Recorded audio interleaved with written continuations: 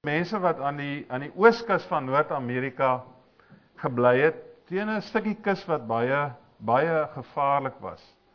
En dit was eintlik bekend as 'n deel van die kus waar daar baie mense verdrink het. Soos bote nou daar verbygery, dan kom hulle in die moeilikheid en dan verdrink hulle en toe eendag staan daar twee jong mans in visvang en hulle sien daar, jy weet, val 'n boot weer om en die mense is in die moeilikheid en hulle spring in en hulle gaan help en hulle red die mense. En die gemeenskap is so aangegryp daardeur dat hulle na die twee jong ouens kom en sê, maar sal ons dit nie probeer om dit meer gereeld te doen nie, jy weet, kyk of ons nie meer mense, jy weet, wat in die moeilikheid kom kan red nie. En so begin daar 'n reddingsstasie. Daar's baie, mense is baie, jy weet, supportive, hulle gee geld daarvoor en kort voor lank het hulle 'n gebouetjie, jy weet, daarop en hulle sit 'n skei daarin en so elke nou en dan kry hulle 'n paar mense gered, jy weet, en dit is regtig die mense skryf in die koerante daaroor en die ding groei, hulle kry geld van die regering maar nou, jy weet, die mense het ook vrouens en kinders en so na rukkie sê hulle, maar moet hulle nie maar nog 'n ander saaltjie ook opsit dat die, jy weet, 'n Saterdag partykeer en Sondag wat dit nou familietyd is en dan moet jy nou jou tyd by die reddingsstasie spandeer. Kan ons nie 'n bietjie ontspanningsklub ook hier by die reddingsstasie neersit nie, wat hulle toe nou ook doen met baie groot sukses. En nou, jy weet, soos dit nou gaan, nou is daar 'n reddingsstasie komitee en daar's 'n ontspanningsklub komitee en die twee so na 'n jaar begin vassit, jy weet, want die twee goed jy weet, werk nie lekker saam nie. En toe die volgende jaar is daar regtig 'n groot probleem, want hulle hou toe die jaarlikse afsluiting, jy weet, die jaareindfunksie. My ouma het altyd gesê, hoekom mense die jaar so moet afsluit, weet ek nie, maar hulle hou toe nou 'n jaareindfunksie en kan jy nou glo, op die hoogtepunt van die bal, fancy dress en al, is daar toe nou weer 'n reddingsstorie. En die reddingsstasie is te klein, hulle bring sommer die drenkelinge daar tussen die mense in. Dis 'n gemors man, jy weet, jy kan nie dans nie, jy kan nie jouself geniet nie, want die mense wil nou doodgaan nie tussen hulle en hulle hou toe maar 'n noodvergadering, want hulle besluit, kyk nou, so kan dit nou nie aangaan nie. Ek meen, 'n mens kan nie die twee goed so langs mekaar bedryf nie. Dit werk nie lekker saam nie. So, hulle hou toe nou maar 'n vergadering. 'n ewige vergadering, jy weet wat hulle nou die goed moet besluit. Vriende, kan ek saam met julle lees uit Jeremia 29? Wil julle asseblief soontoe blaai? Dis 'n brief wat die profeet Jeremia skryf aan die mense wat in ballingskap is in Babel. Ek net so vinnig die konteks net verduidelik. Is nou Jode wat daar in Babel is, grootgemaak met die idee dat Jerusalem die end and all van alles is. Dis waar die Here is, en enige ander plek is die Here nie, en veral nie in Babel nie. En hulle storie was Babel eintlik die plek waar jy glad nie wil wees nie. En anders as wat hulle gedink het die lewe gaan uitloop vir hulle, beland hulle toe nou in Babel. Nebukadneser oorwin die klein Joodse volkie en vat al die ekonomies aktiewe mense, vat hy Babel toe om dan natuurlik daar te help met sy ekonomie, en hy los die ou mense en die kinders en die siekes en die krepeles los hy in Jerusalem. Nou hoor hulle daar's 'n storie dat die profeet Jeremia 'n brief geskryf het vir die ballinge in Babel, en dis nou die brief wat ons vanoggend lees. Terloops, wie van julle se Bybel is vers 11 onderteken? Jy weet, so gehighlight. Is daar 'n paar van? Ja. Die Here wil vir ons 'n mooi toekoms gee en so aan, nee. Ek dink die teks het 'n bietjie 'n surprise vir ons, want mens moet ook die eerste 10 verse lees om daai vers 11 te kan verstaan. Dit is 'n afskrif, vers 1, van die brief wat die profeet Jeremia uit Jerusalem gestuur het na die leiers van die ballinge wat nog oor was, na die priesters en die profete en die hele volk wat deur Nebukadneser uit Jerusalem na Babel toe weggevoer is. Jeremia het die brief gestuur nadat koning Joachim en die koningsmoeder, die paleispersoneel en die amptenare van Juda en Jerusalem, die ambagsmanne en die bouers uit Jerusalem weg is. Jeremia het die brief gestuur met Elasa seun van Safan en met Gemaria seun van Hilkia. wat deur koning Sedekia van Juda na koning Nebukadnesar van Babel toe gestuur is. Julle het nou die setting, né? Kyk, jy moet nou verstaan, ek dink dit sal julle verstaan, jou familie afkoms in Jerusalem het nou nie vreeslik baie getel in Babel nie. Jy weet, of jou pa nou X of Y was, het die mense in Babel nou nie geweet nie, en die adres waarvan jy daar kom, het nou nie eintlik veel sin gemaak, jy weet, om vir jou goeie werk te gee waar jy nou is nie, en hulle was regtig aangewese op mekaar, en wat ons weet is dat hulle eintlik maar in plakkers het gebly het, daar teen die rivier van Babel, en ons vermoed, die ding wat hulle eintlik maar gehoop het, is wanneer kan ons teruggaan. Nou mens vermoed, jy weet, as hulle nou daar by mekaar gekom het om te hoor wat die profeet skryf, hulle gehoop het daar ietsie daaroor in die brief sal staan. So luister 'n bietjie wat staan in die brief. So sê die Here die Almagtige, die God van Israel. Vir al die ballinge wat ek uit Jerusalem in ballingskap na Babel toe weggevoer het. Bou vir julle huise. Bewoon dit. Lê tuine aan en eet die opbrengs daarvan. Trou en bring kinders in die wêreld. Laat hulle trou en kinders in die wêreld bring. Jy weet, geslag op geslag. Julle moet daar in Babel baie word, nie min nie. Bevorder die belange van die stad waarin ek julle in ballingskap weggevoer het. Bid tot my vir daardie stad. Want Babel se belange is ook julle belange. So sê die Here die Almagtige, die God van Israel, moenie dat die profete en die waarsêers daar by julle mislei nie. Moenie ag slaan op daardie drome wat julle so graag droom nie. Daardie mense tree sonder opdrag op as profete in my naam. Ek het hulle nie gestuur nie, sê die Here. So sê die Here, oor presies 70 jaar sal ek Babel straf en julle onder my sorg neem, en dan sal ek my belofte nakom en julle hier na Jerusalem toe terugbring. Ek weet wat ek vir julle beplan, sê die Here, voorspoed en nie teëspoed nie. Ek wil vir julle 'n toekoms gee, 'n verwagting. Daar en dan sal julle my aanroep. Tot my kom bid en ek sal julle gebede verhoor. Julle sal vra na my wil en julle sal dan my wil ken, as julle met julle hele hart daarna vra. Julle sal my ontmoet, sê die Here. Ek sal julle terugbring uit die ballingskap uit. Ek sal julle bymekaar maak tussen al die nasies uit en van al die plekke af waarin ek julle verstrooi het, sê die Here. En ek sal julle terugbring na die plek toe, waarvandaan ek julle in ballingskap weggevoer het. Ons lees vanoggend hierdie paar verse uit die wonderlike woord van die Here.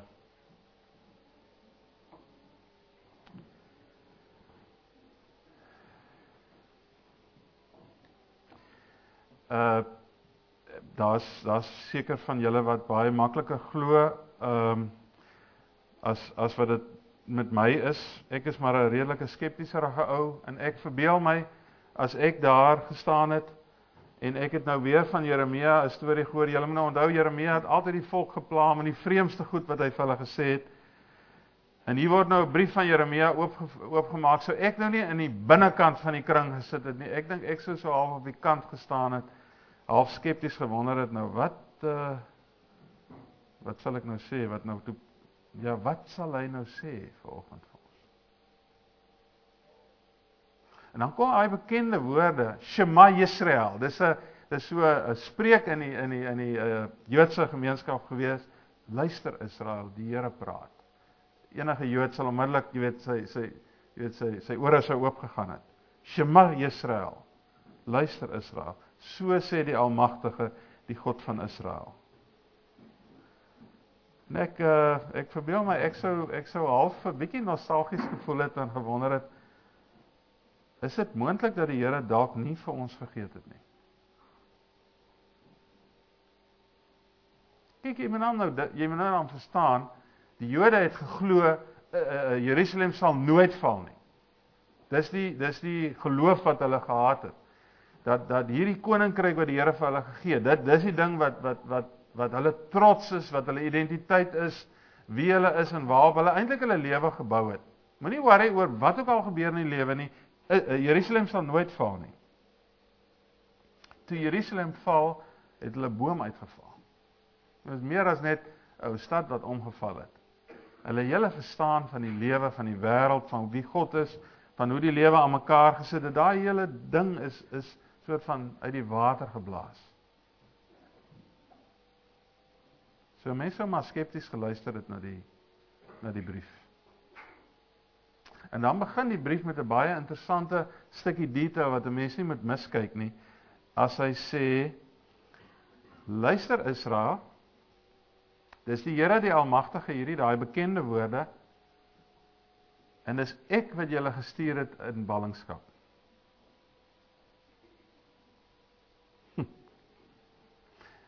Kyk, 'n mens kan maar so verskillend kyk na die lewe, né? Jy kan politieke landskappe teken, jy kan ekonomiese moontlikhede beskryf en ekonomiese patrone en scenario's skep. En 'n mens kan jou lewe daarvolgens inrig en sê, weet, dis is dit lyk en dis die voorspellings en van julle waarskynlik geleerdheid daaraan hoe om vir mense te sê hoe die goed gaan ontvou en so aan. En dan kom hierdie woorde en sê, haal net 'n oomblik daai prentjies van jou uit jou kop uit en onthou, bo dit alles is daar 'n almagtige God. Julle mag dink is Nebukadneser.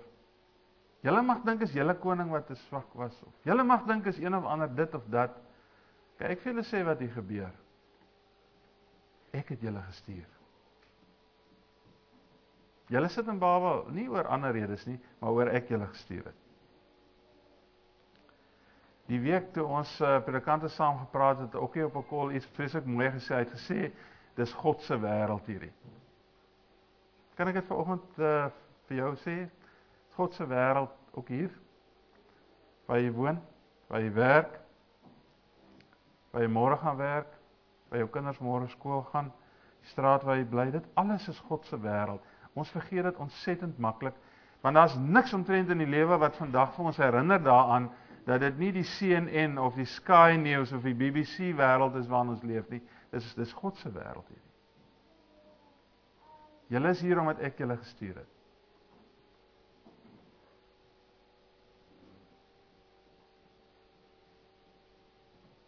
En niks sal gebeur buite my plan met jou nie, wou die brief daar sê.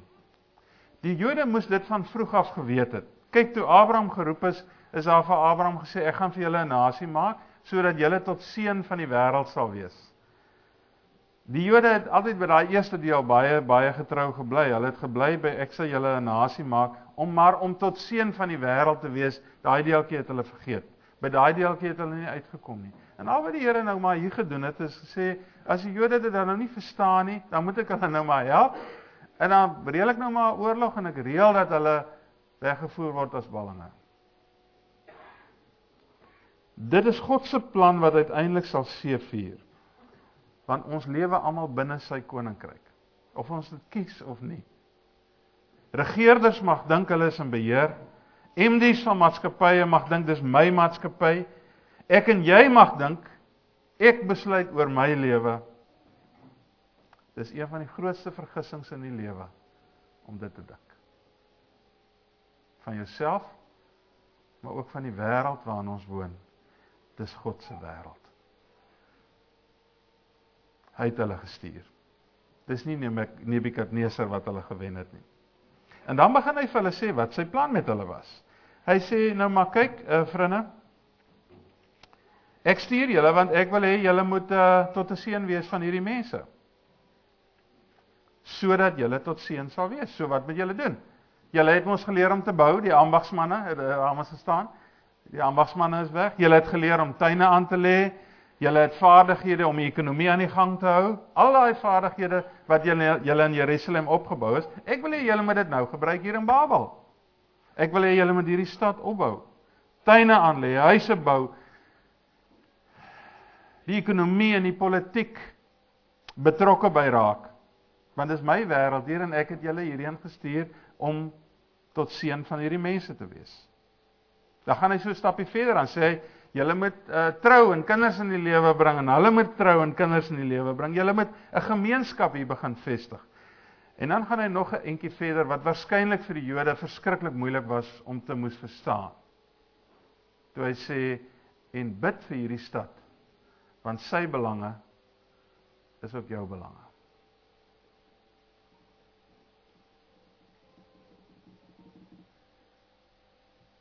Die derde dingetjie wat ek uit die brief wil sê is, dit is God se wêreld. God stuur sy mense waar hy hulle aanstel en plaas om tot seën te wees. En as 'n mens mooi kyk na hierdie verhaal van die ballingskap en jy kyk 'n bietjie breër na die Christendom se geskiedenis, dan kom jy agter God stuur sy mense stroom op.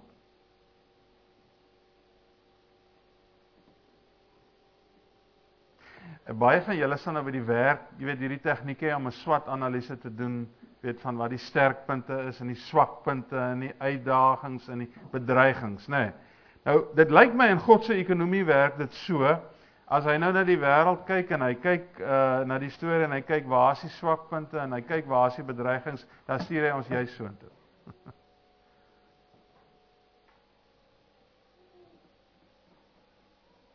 Wie sou nou Jode kies? Wat maar 'n baie klein insignificant volkie was om nou vir Babel te gaan red. Wie sou vir Jona kies om Ninive te gaan red? Wie sou 'n skrynwerkerskind kies om die wêreld te red? Wie sou 'n skrifgeleerde Jood wat die Christene vervolg het kies om in die tronk in Rome te gaan sit? Wie sou 'n seun uit die hartjie van die Karoo kies om in die raadsale van Londen te kom sit?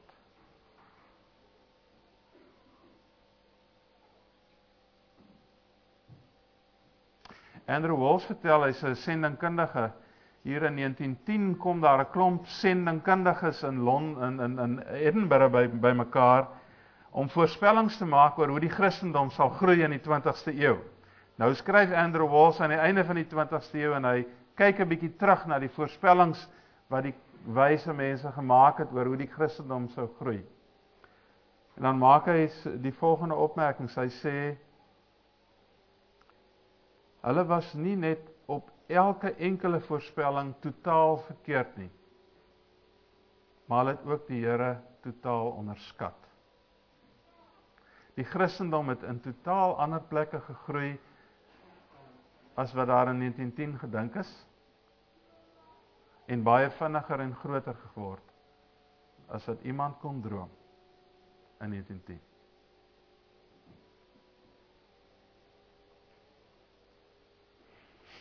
Die Gees werk waar hy wil. God stel mense aan wie hy wil, en hy stuur hulle sodat hulle kan inpas in sy plan. Ek het so 'n paar skyfies saamgebring, wat kan 'n mens daai ding nou weer wakker maak. Daar's hy. Na aanleiding van my gesprek gister met die SA gemeente se leierskap, het ek gedink, ek gaan net so 'n paar skyfies hier vir julle wys. Blykbaar kan ek homself manipuleer en ek gaan dit probeer doen. Ek hou van manipuleer. Right. Kan julle nou sien wat die kunstenaar hier geteken het? Die twee mannetjies staan hier op die wal. Hulle seiljag is lekker, jy weet, opgejack. Hy staan in die droogdok. En hulle sien maar eintlik is die besigheid gemaak om op die water te vaar. En hulle sien daar's 'n horison daaroor kan. Hulle wonder, moet hulle nou maar nog op die land bly of moet hulle nou bietjie uitvaar? Die prentjie links vertel 'n prentjie wat waarskynlik nie onbekend is vir meeste van julle wat oor 40 is nie. Dis nou nie, geld nou nie vir my nie, maar vir julle wat oor 40 is. Van 'n dorp of 'n stad of 'n voorstad waar jy groot geword het, waar die kerk regtig in die middel van die samelewing was. Alles is eintlik gereël rondom die kerk. David Bosch en ander mense noem dit die Christendom tyd toe die kerk geweldig sentraal in die samelewing was. Mense het nog tekens daarvan hier in Engeland, nee. Church Street sien ek is almekaar in die dorpies kry of 'n Perry Street of wat ook al. Daar was 'n tyd toe die kerk in die middel van die gemeenskap was en mense se lewens was. Waarskynlik lyk die konteks waarin jy leef meer soos die regterkant. Is dit nou vir julle ook regs, die een van die stad en die kerkie, nee. Waarskynlik lyk dit 'n bietjie meer so. Kerke en gelowiges reageer op hierdie geweldige verskywing verskillend. Die eerste reaksie is om te sê, kom ons los die wêreld, want die's boos, maar my hart moet tog net wit wees. So ek soek 'n kerk wat vir my 'n geestelike vulstasie kan wees, waar ons 'n bietjie soos 'n gelowige klap kan by mekaar kom. Nou, en ek nou kan sê watter oktaan ek graag wil hê, leaded of unleaded, jy weet, of bietjie opgejazz, of oral, of whatever. Die dorp waar ek bly, daar's 'n koshuis daar met die naam van Wilgenhof. Ek het geen bande met hulle nie, net terloops. Hulle het so 'n paar jaar terug 'n baie slegte ding gehad daarso. Die ouens het 'n pellet gun gehad, wat noem mense, windbuks. En toe daar nou meisies verbygestap en hulle het nou, weet julle van die storie, dit is vreeslik skandalig, maar in afval, hulle skiet toe op die meisies. Jy weet, ek moet kyk of hulle, jy kan nou dink aan watter toestand was hulle, maar hulle het dit gedoen. Want van die meisies is getref. En toe die mense nou begin spot, by Wilgenhof kom jy girls, leaded of unleaded.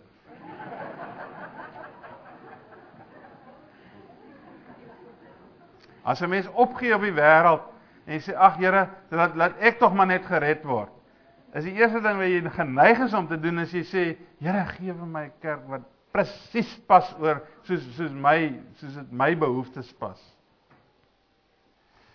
Die tweede een noem ons 'n toedeur gemeenskap, is baie goeie kerke. Dis kerke waar die mense wat daarin is, baie gelukkig is. Julle kan sien, hulle is baie gelukkig, maar julle kan ook sien, die deur is toe, né? Want die wêreld is boos, en ons is gered. Die derde reaksie is om te sê, okay, ons het 'n opdrag, so ons gaan 'n paar mense betaal om namens ons sendingwerk te doen, of ons gaan selfs mense stuur, of ons gaan self vir rukkies om op ander plekke 'n bietjie sendingwerk te gaan doen. Ons noem dit 'n gemeente met 'n sending. Ek dink dit sal vir ons almal baie bekend wees. Ek wil 'n bietjie praat oor hierdie laaste een. Daar is tans dwars oor die wêreld 'n nuwe visie besig om los te kom vir wat dit beteken om 'n gemeente te wees, wat dit beteken om 'n gelowige te wees. En dit was my wonderlik toe ek die dokumentasie van julle gemeente kry, as ek dit nou reg onthou, is julle strategie wen, bind, leer en stuur. Sê ek reg? Okay, sorry. Wen, bind, leer en stuur. En die afgelope week, terwyl ek met die leiers besig was dit asof die Here ons aandag die hele tyd by die stuur geplaas het. Ander is baie belangrik, maar net vir ons 'n bietjie laat dink het, nou wat beteken dit vir die gemeente? Kan julle sien dat die sirkeltjie oopgemaak het? Dis die enigste prentjie waarvan die sirkel oop is. Waarvan daar in so 'n gemeente die visie is, dat elke een wat inkom en weer uitgaan uit die gemeente, gestuur word, om as God se gestuurdes te gaan leef in sy gemeenskap. Ek wonder, waar sien jy jouself? Jy weet, in die prentjie. Wondersomme. Daarom het ons bietjie gepraat oor die vraag, hoekom het die Here dan nou 'n Suid-Afrikaanse gemeenskap in die... Moet ek ophou? Is dit 'n teken? Okay, nee, right. Lyk my ek gaan maar aangaan. Hoekom is daar 'n Suid-Afrikaanse gemeenskap in die Verenigde Koninkryk? Ek meen, 'n mens kan allerhande redes gee, soos ekonomiese redes en politieke redes en globaliseringsrealiteite. Ja, jy kan daarna kyk. Ek dink is boring om daarna aan mekaar te kyk. Kom ons vra, hoekom het die Here julle hier geplaas as 'n gemeente? Ek weet nie. Ek het nie die antwoord, regtig nie. En die leierskap gaan nog maar bietjie bly stoei hiermee. Vir wie wil die Here hê moet hierdie gemeente uiteindelik tot seën wees? En na wie toe stuur die Here julle om saam met wie 'n geloofsgemeenskap te skep? Nou net as jy nou gespanne voel daar aan die bank of op die stoel waar jy sit, ons sê altyd nou ja, as jy nou daai bootjie in die water sit, dit is maar 'n moeilike ding. Ek weet nie wie van julle het seiljagte nie, maar hulle vertel vir my daar in Mosselbaai waar ek nou die dag was, dat 20% van seiljag eienaars, jy weet, dit is mos duur goed daai, jy weet, 20% van die mense wat sulke seiljagte het, wat om die wêreld kan vaar. Daai seiljaag het die vermoë om die wêreld te kan vaar. 20%, net 20% van hulle gaan ooit verder as 20 km van die hawe. Die res van die tyd spit en polish jy daai boot dat hy te pragtig is en dat hy tog niks moet oorkom want dit is so 'n duur ding hierdie. Jy weet, hy moet tog nou net nie. Nou toe ek nou lag daaroor, toe sê die ou, het jy al ooit op 'n klein seilbootjie gevaar dat jy nie meer die land kan sien nie? Dan sê jy nou weet hoe moeilik dit is. Jy kom maar altyd weer terug na die hawe toe. Julle verstaan waaroor ek praat hierso, né? Ons kan gemeente wees, ons kan kerk wees, ons kan Christen wees en ons bly die hele tyd in die hawe. Nou sê Pat Kiefert, leier in die beweging, innovating is a process of failure. So, ontspan. Emerging from a Christian imagination and wisdom and leading to a positive shared outcome. So dis 'n proses van failure. Ek dink ons is min of meer nou Ek jammer ek nou moet klaar. Ons kan afkom wat dit is nie, maar tegnies volgens die wet moet ons hierdie plek nou ontruim. En die polisie hier kom en die brandweer kom en dan kry ons nou ons in groot moeilikheid. Ek is baie jammer ek moet doen. Ek vermoed dit is 'n valse alarm, maar ek mag net aan ons wag.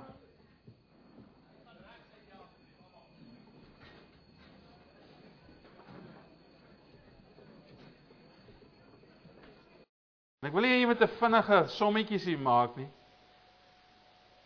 Maar dat dit jou raak is verseker. Ek meen daar's nie 'n kwessie oor nie. En wat ek weet is dat jy nie 'n balling is nie. Jy's nie 'n slagoffer nie. That's for sure. Jy's nie 'n slagoffer van een of ander politieke transformasie of een of ander globale krag of een of ander maatskappy wat jou ergens heen gestuur het of jy's 'n sendeling.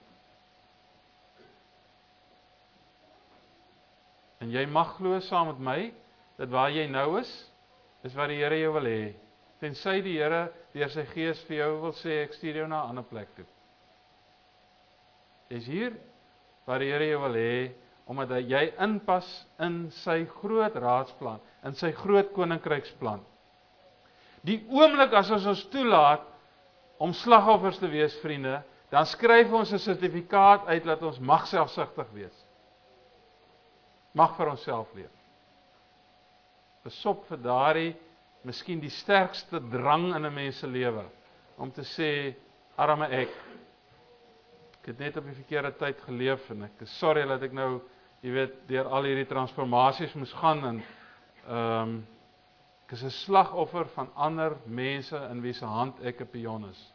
Die evangelie sê, vriende, dat ons almal leef in God se wêreld, en dat hy mense aanstel in plaas, waar hy dit goed dink.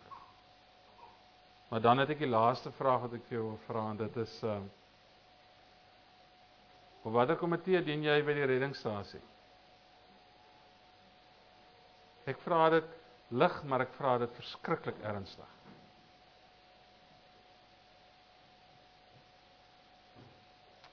As jy ontdek vanoggend dat jy op die ontspanningskomitee gaan dien het, moet jy onmiddellik bedank. Dis nie waar die Here jou wil hê nie. En ek weet julle verstaan wat ek bedoel. Jy is nie hier terwille van jouself nie. Jy is ook nie hier terwille van jou kinders of jou vrou of jou man nie.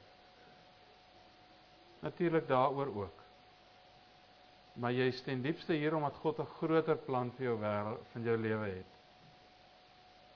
Dat jy in die reddingsstasie sal dien. Die komitee het toe gesit. En julle weet mos wat was die uitslag. Julle weet dit mos. Hulle het die reddingsstasie toegemaak.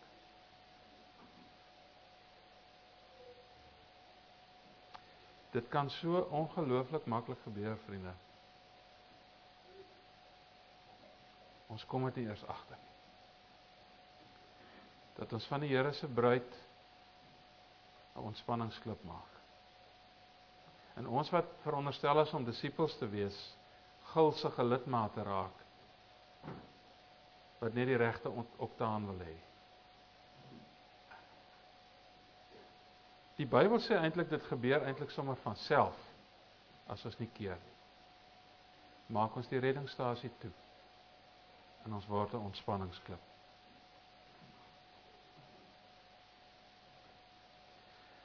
Ek wil op geen manier sê die drama wat nou hier ontstaan het is 'n vreeslike ding nie, maar miskien wil die Here tog 'n bietjie net klem hierop plaas en sê ons moet 'n bietjie dink hieroor. As gemeente,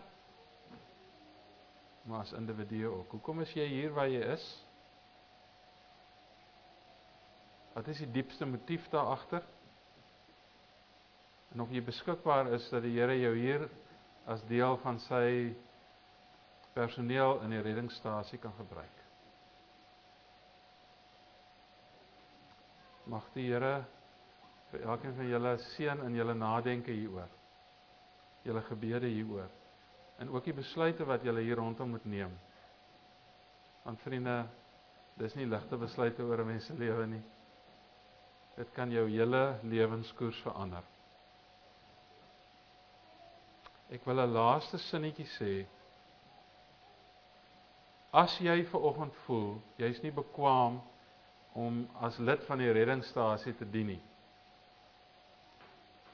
As jy voel daar's ander wat beter as jy is, beter toegerus is. As jy daai gevoelens het, dan kan ek met vrymoedigheid sê, dit is nie die stem van die Here in jou lewe nie. Die Here gebruik jou soos jy is. Met die kennis en vaardighede wat jy het, sal hy vir jou plek hê by daai reddingsstasie.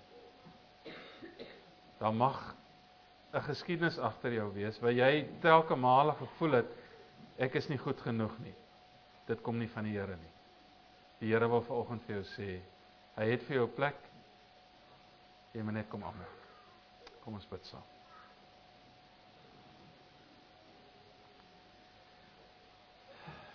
Here, die brandalarm herinner ons daaraan dat ons in 'n gevaarlike wêreld leef waar mense verlore kan gaan, seer kry.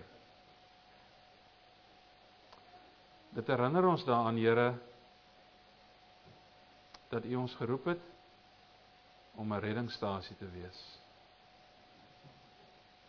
U het vir ons vanoggend oorverdowend daaraan herinner. Mag U gee dat ons dit nooit sal vergeet nie. Dat U ons hier geplaas het met U doel. Seën hierdie gemeente, seën hierdie leiers, seën elke lidmaat, Here, wanneer ons hier uitgaan en deel begin vorm van U reddingsplan, ook hier waar ons leef in Engeland. In die naam van Jesus Christus. Amen.